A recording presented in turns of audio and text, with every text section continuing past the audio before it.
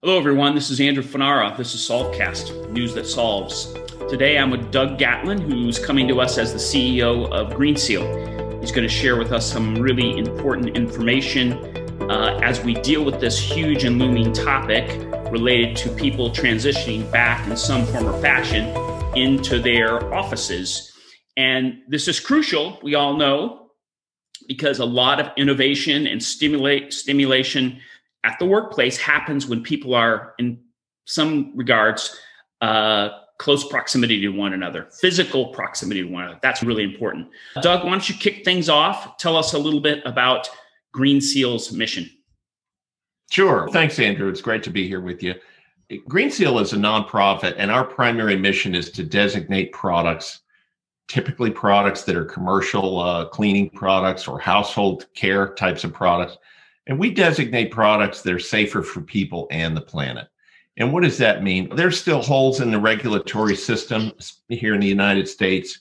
And even though by and large, most chemical manufacturers try to use safer ingredients, there's still a lot of ingredients and also combinations of ingredients that can have negative consequences for human health as well as for the environment. So for example, many of the things that sometimes create the best types of cleaners are also caustic or have the kinds of emissions into the air that cause respiratory irritation. So we screen for those things. Similarly, there's still some stuff that you can find in an everyday cleaner or laundry care product that's not good for the environment because it pollutes the watershed and it causes local problems that are killing fish and wildlife. Nobody wants that. I think people generally try to do the right thing. We make it a little bit easier to do the right thing by designating products that are safer, again, for people and for the planet. And we've actually been in this business for about 30 years, and we work with a lot of innovative manufacturers who are always trying to push the envelope in terms of bringing the best products to the market. One of the last things I'll say about GreenSeal is we offer certifications. We have more than 1,500 products that we've certified that are on the market now.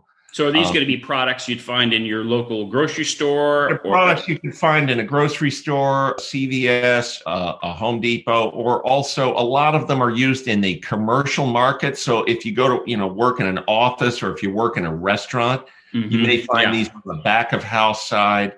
Really, commercial cleaning is our specialty because a lot of organizations have mandates for sustainability or social and environmental issues. One thing to call out is in a public setting, like an office building or a school, there's a lot of folks that are working behind the scenes to keep that place clean. We know more about them now because of COVID. It's the janitors and custodial staff. I want to give a huge shout out to those folks on the fact that they've been there to keep our spaces safe so that we can stay safe. But also, I want to point out that if you're a restaurant owner or an office building manager, you should look for the GreenSeal certified products because those are the things that are going to be less hazardous to the health and the well-being of the custodial workers. It's actually very important, and it's something that people almost never think about. But these are products that have uncompromising performance. We test for performance, so they have to perform equal or better to their non-certified counterparts. Right. Why not do the right thing and use a green product whenever it's available? That's a good point. So folks that should be interested in what GreenSeal has to share are going to include sustainability officers, I would imagine, for these companies, as well as building managers, tenants, clearly management. Are those the key audiences that should be getting this message? Yeah, I think so. I think there's kind of two aspects in the business world. Okay, right. The business world. Two domains. One is the policy side, as you articulated, and the other is on the operational side. Now, on the policy side, what we've seen is a lot of state governments have adopted what's called environmentally preferable purchasing requirements. About half of all states have those requirements.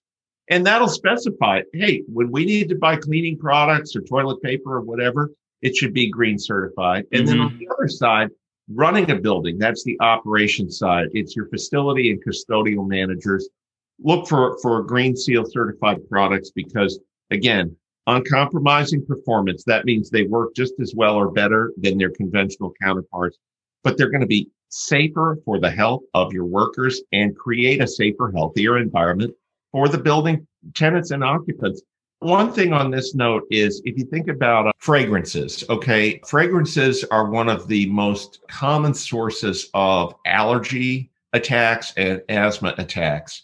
And the fragrance is very interesting. It's funny how you can buy a product that's considered to be fragrance free, and then there's actually still fragrances in it to make it appear to feel fragrance free. So it's with some of our neurology, the stuff that affects sense and smell and everything. We screen for chemicals which are known to cause asthma, as well as some of those which are known to cause cancer or be endocrine disruptors. So since most of the people that are buying cleaning and facilities products are not PhD chemists, it makes it a heck of a lot easier to just say, look for the green seal and know that all of that stuff has been screened out and you still get a high performing product. So typical business will put a procurement out or they'll procure these cleaning products and they can just ask for green seal products, correct? That's right. And there's more than 30,000 SKUs out there in just about every conceivable category. Yeah. So let's return to something you said about the propensity for a lot of people to probably, I know this is the case in our house, make sure things are sterilized. And that maybe has implications for people's health. And I think you sent me some notes ahead of time where something like 1 in 13 Americans has asthma. And yet the way we've probably been cleaning could be negative for folks that have asthma when they come back to an office. So we want to make sure those people are safe in that respect. Yeah, look, nobody was prepared for the COVID-19 pandemic. I don't think that's an outlandish thing to say at the federal level or in terms of building management. The thing is, building managers, ever since last summer when we started talking about reentry, building managers have really wanted to reassure their tenants about the safety of their indoor spaces. And kind of like the first thing that they gravitated to was the stuff that's the most visible, right? Which is cleaning. And you had commercials on TV that were showing these guys in these Tyvek suits that it looked like they were going after some kind of biohazards on the moon or something. With sprayers. And that's understandable because it was the most visible. But ironically, overuse of cleaning chemicals can actually cause harm. It builds up, there's an accretion, and dosing a space in hazardous chemicals isn't necessarily going to do anything to stop the spread of COVID-19, but it can and has led to some health consequences. And asthma is one of them.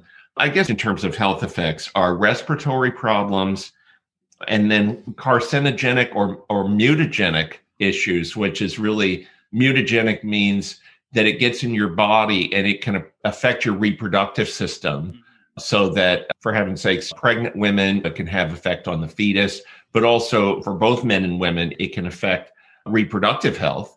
So that's the second.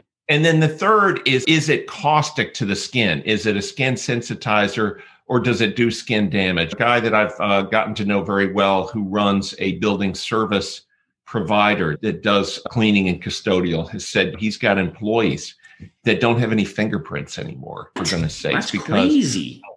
Because of the caustic chemicals, of the caustic chemicals that they've used for 15, 20, 25 years in a career as being a building custodian. So nobody wants that. I don't think people who work in an office, and there's a lot of people in offices in the downtown areas that are actually pretty sustainable. Many offices are going green. Many businesses are going green. I think the kind of hidden thing is that the cleaning stuff that we bring into our buildings every day doesn't always have, but it can have toxic health effects and negative environmental effects. And we're just using the pandemic as a backdrop to help increase this sort of awareness and a wake-up call, if you will, that overuse of cleaning chemicals actually doesn't help stop the spread, but also using the right kinds of chemicals can do a lot towards your sustainability and your human health goals. And sustainability folks are going to have a lot on their plates, a lot of diverse topics that they have to deal with. Looking for the green seal of approval for those cleaning products will help make it a lot easier for them to drive a safe agenda. Share with us some good news. What are you optimistic about going forward? And then we'll wrap this up.